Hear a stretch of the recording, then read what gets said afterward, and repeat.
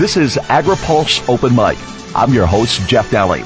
This week's guest is Chef Michelle Nischan, CEO and founder of Wholesome Wave. AgriPulse Open Mic is brought to you by CHS Inc. CHS is a leading global agribusiness owned by farmers, ranchers, and cooperatives across the United States.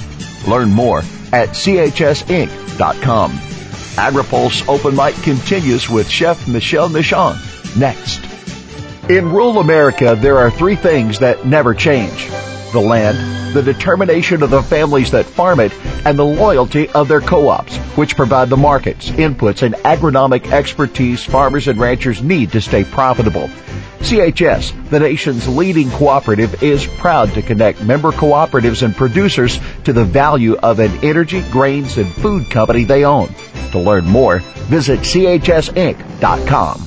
This is AgriPulse Open Mic. Chef Michelle Nischan is an advocate for the power of food to enhance a person's quality of life and to build opportunities for local farmers to provide healthy fruits and vegetables for hungry people.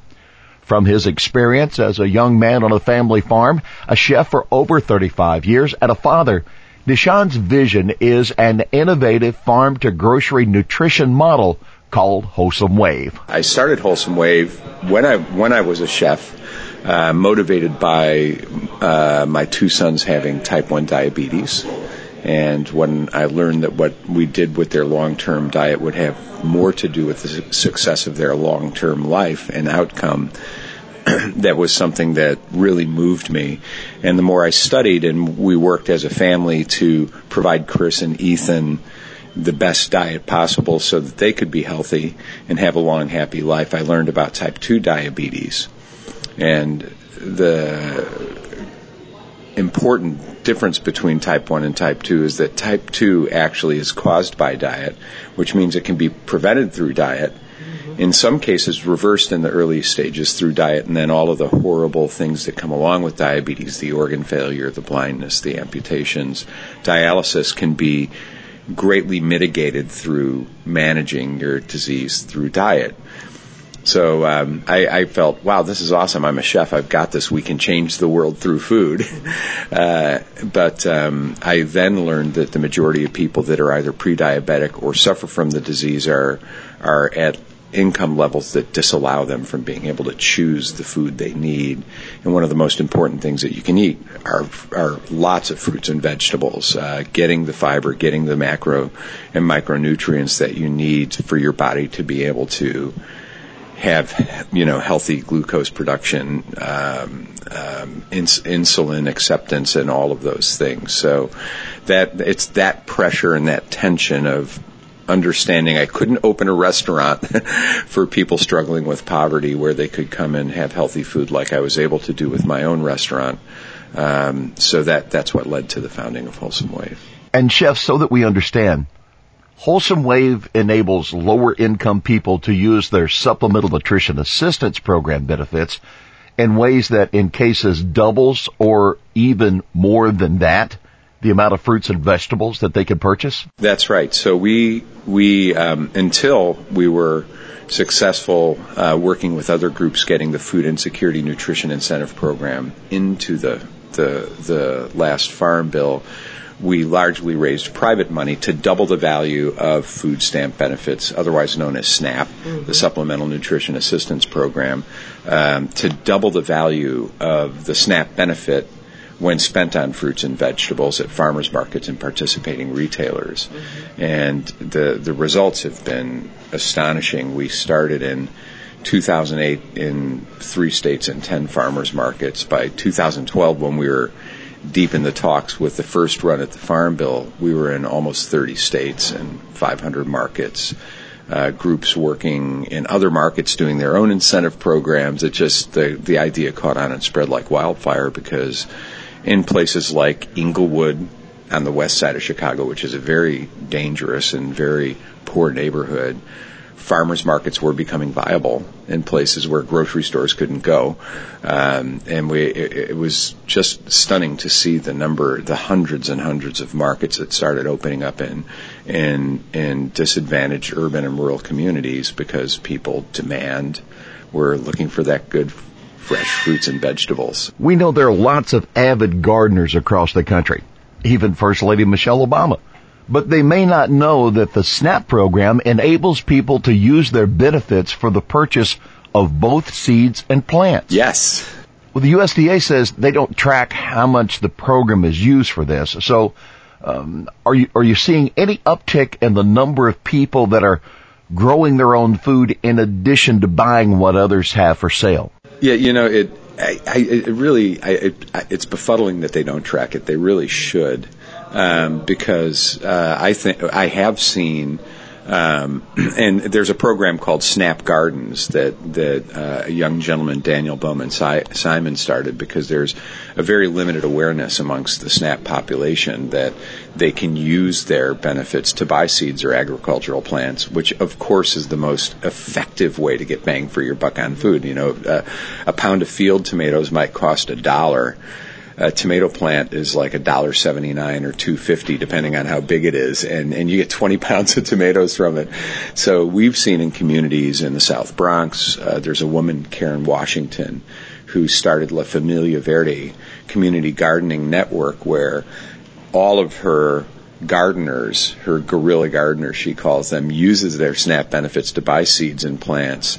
Not only do they grow their own food, but they got legislation passed in New York City that allows them to sell some of the food that they grow in their communities to residents of their community. So when you have a family of 4 with a single parent that's relying on $28,000 a year as their income, living in an urban area like New York, spending 40% of their salary on food, and then they can buy seeds and agricultural plants, feed their family some of that food, and then sell some of it. And some of these gardeners make $200 or $300 a week for the 20 weeks during the season. Mm-hmm. It completely changes the economic value of their income. It changes their lives. So we've seen in the self-esteem from growing your own food, the kids grow up food literate. They're more open-minded to science because they have to deal with things like powdery mildew in an urban environment, and it's magical. So I think when you look at all of the misunderstandings and misassumptions around the SNAP program, it would be in USDA's best interest to demonstrate that this is something that is one of the best uses of SNAP dollars, and that people actually are doing that. And it's responsible for why you see an explosion in community gardens in the poor neighborhoods outside of Columbus, Ohio, Chicago, Illinois, Milwaukee, Wisconsin, Appalachia. It's really remarkable. So earlier this month, you received a $500,000 grant for areas in Vermont and Connecticut to expand the Wholesome Wave program. We also understand that there are matching funds involved. So could you tell us how this works and what it's going to mean for those impacted communities? Sure. So we work with a variety of companies and nonprofit organizations to raise the money for the match, because the Food Insecurity Nutrition Incentive Program requires that public-private partnership approach. If you want to draw down the federal money, you have to demonstrate this is something that you want in your community. You're going to invest in it. You're going to have some skin in the game. So we go raise that money. And this particular grant we're excited about because it's allowing us to expand our program throughout grocery retailers and food deserts in the Hartford area, which is a very underserved community in Connecticut. It's the state capital. There's an incredible amount of very intense poverty. In fact, there's one neighborhood in Hartford, West Hartford, that's the poorest community in all of New England. So it's a pretty decimated area economically, and we ran a pilot there last year with the incentive programs, and it increased the overall SNAP sales at one participating grocer 30%. And he redeemed close to $100,000 just in the incentives alone. So for a small business, grocery business, in a food desert area that previously didn't offer much in the line of fruits and vegetables or healthier foods to see your sales go up $100,000 just in the incentives, which means SNAP consumers spend at least $100,000 of their own benefits. That's almost $250,000 in additional business to a grocer like that. That's real small business support. And it's for Connecticut grown fruits and vegetables. So that SNAP money that goes into the state of Connecticut actually stays in the state of Connecticut, gets spent on things grown in the state of Connecticut. And that's important to us because so much of the food that is available in grocery stores these days are imported. A lot of the instant noodles and the processed products that people can afford to buy on SNAP don't come from the United States, aren't packaged in the United States. So when we can see a federal program to the tune of over $70 billion, see it repurposed in a way that as much of that money as possible gets spent on something grown in the United States, I think that's a good idea. Certainly there's been a lot of movement toward and promotion of locally grown fruits and vegetables, and they are delicious. But we also know that in the U.S. it's just not possible for a few months out of the year to have those.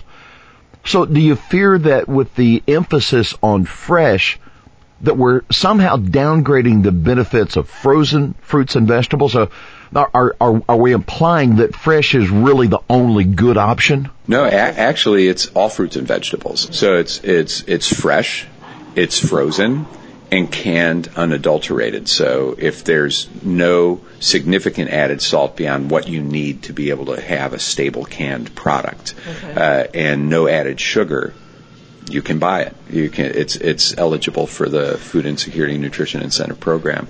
I myself see, because I spend a lot of time in the communities that we work in, the power of the frozen vegetable. A very common dish in these communities is instant rice with cream of mushroom soup stirred in, which is filling and it is inexpensive, but it's all highly processed carbohydrates, metabolizes rapidly, can lead to obesity. All you have to do is take a bag of mixed frozen vegetables and stir it into that same dish, and it completely changes the nutritional profile of that dish because of the fiber in the vegetables. It takes a longer time for the carbohydrates to metabolize, so you stay satiated longer, you don't get hungry as early, and you're not reaching for snack chips or something because your meal really didn't last you very long. And then you get all of the great nutrition that comes along with vegetables as well. So a lot of people misunderstand that about the Food Insecurity Nutrition Incentive Program. It's not just fresh. It's not just for farmers markets. It's for farmers markets, for participating retailers. There is a preference for local and regional, which we think is important because that's helped us get the support of governors, commissioners of agriculture, in a state like Florida, for instance, that will receive $4 to $4.5 billion in SNAP benefits in a year.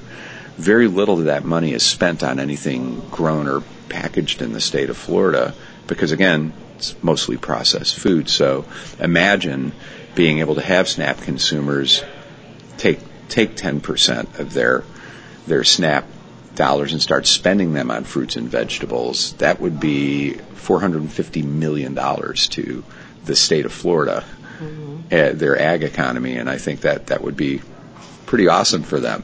So, as you know, there have already been several hearings in the House Ag Committee already this year on the SNAP program. And people are already certainly thinking about the next farm bill. So, from your perspective, as you look at opportunities and certainly challenges with this program, what kind of advice would you have for lawmakers as they look at perhaps additional reforms or advancements in the SNAP program? Yeah, I think, first of all, it absolutely works when you look at the number of people that are struggling with poverty and you kind of divide the dollars between what they spend in SNAP and what they spend in their own money. Sorry about that. What they spend in SNAP and what they spend in their own money. it's about $6 a day for breakfast, lunch, and dinner per person, which is not a lot of money. So these are people, the majority of people that are on SNAP are working. They're just not making enough money, which is why they're able to spend some of their own money on food. It's not like they're not working at all and they're getting free money from the government and putting food on the table that way. So it's not enough.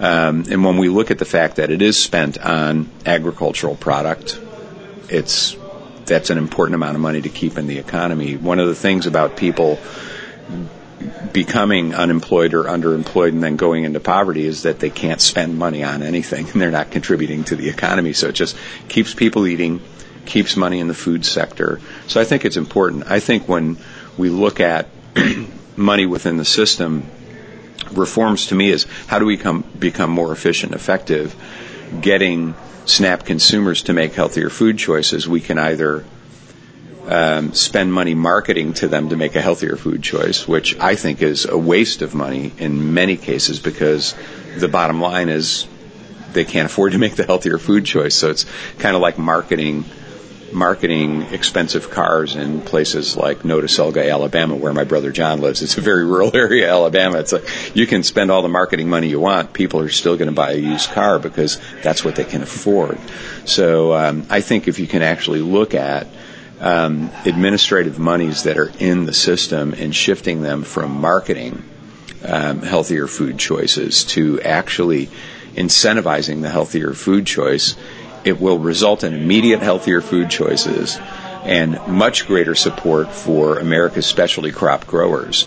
It's just who create a lot of jobs. I mean, specialty crops, they're more labor intensive. They required specialized equipment. All of those things, all of those sectors improve if you look at being able to shift. Like if we were able to get 10% of SNAP to be spent on fruits and vegetables, that would be $7.5 billion to the specialty crop economy. So I think it's a great program. I think if it's run more like a business, that it could actually have even a greater impact than it already has. I think its impacts are fantastic as it is. I think if we can actually reorganize the program so it's easier for people to make the healthier food choice because they can actually afford it, that things would improve not only for folks on SNAP, but also for the farming and support services community. Our thanks to Chef Michel Nischan, founder and CEO of Wholesome Wave, our guest this week on Open Mic. AgriPulse Open Mic is brought to you by CHS Inc. CHS is a leading global agribusiness owned by farmers, ranchers, and cooperatives across the United States. Learn more at chsinc.com. For AgriPulse, I'm Jeff Daly.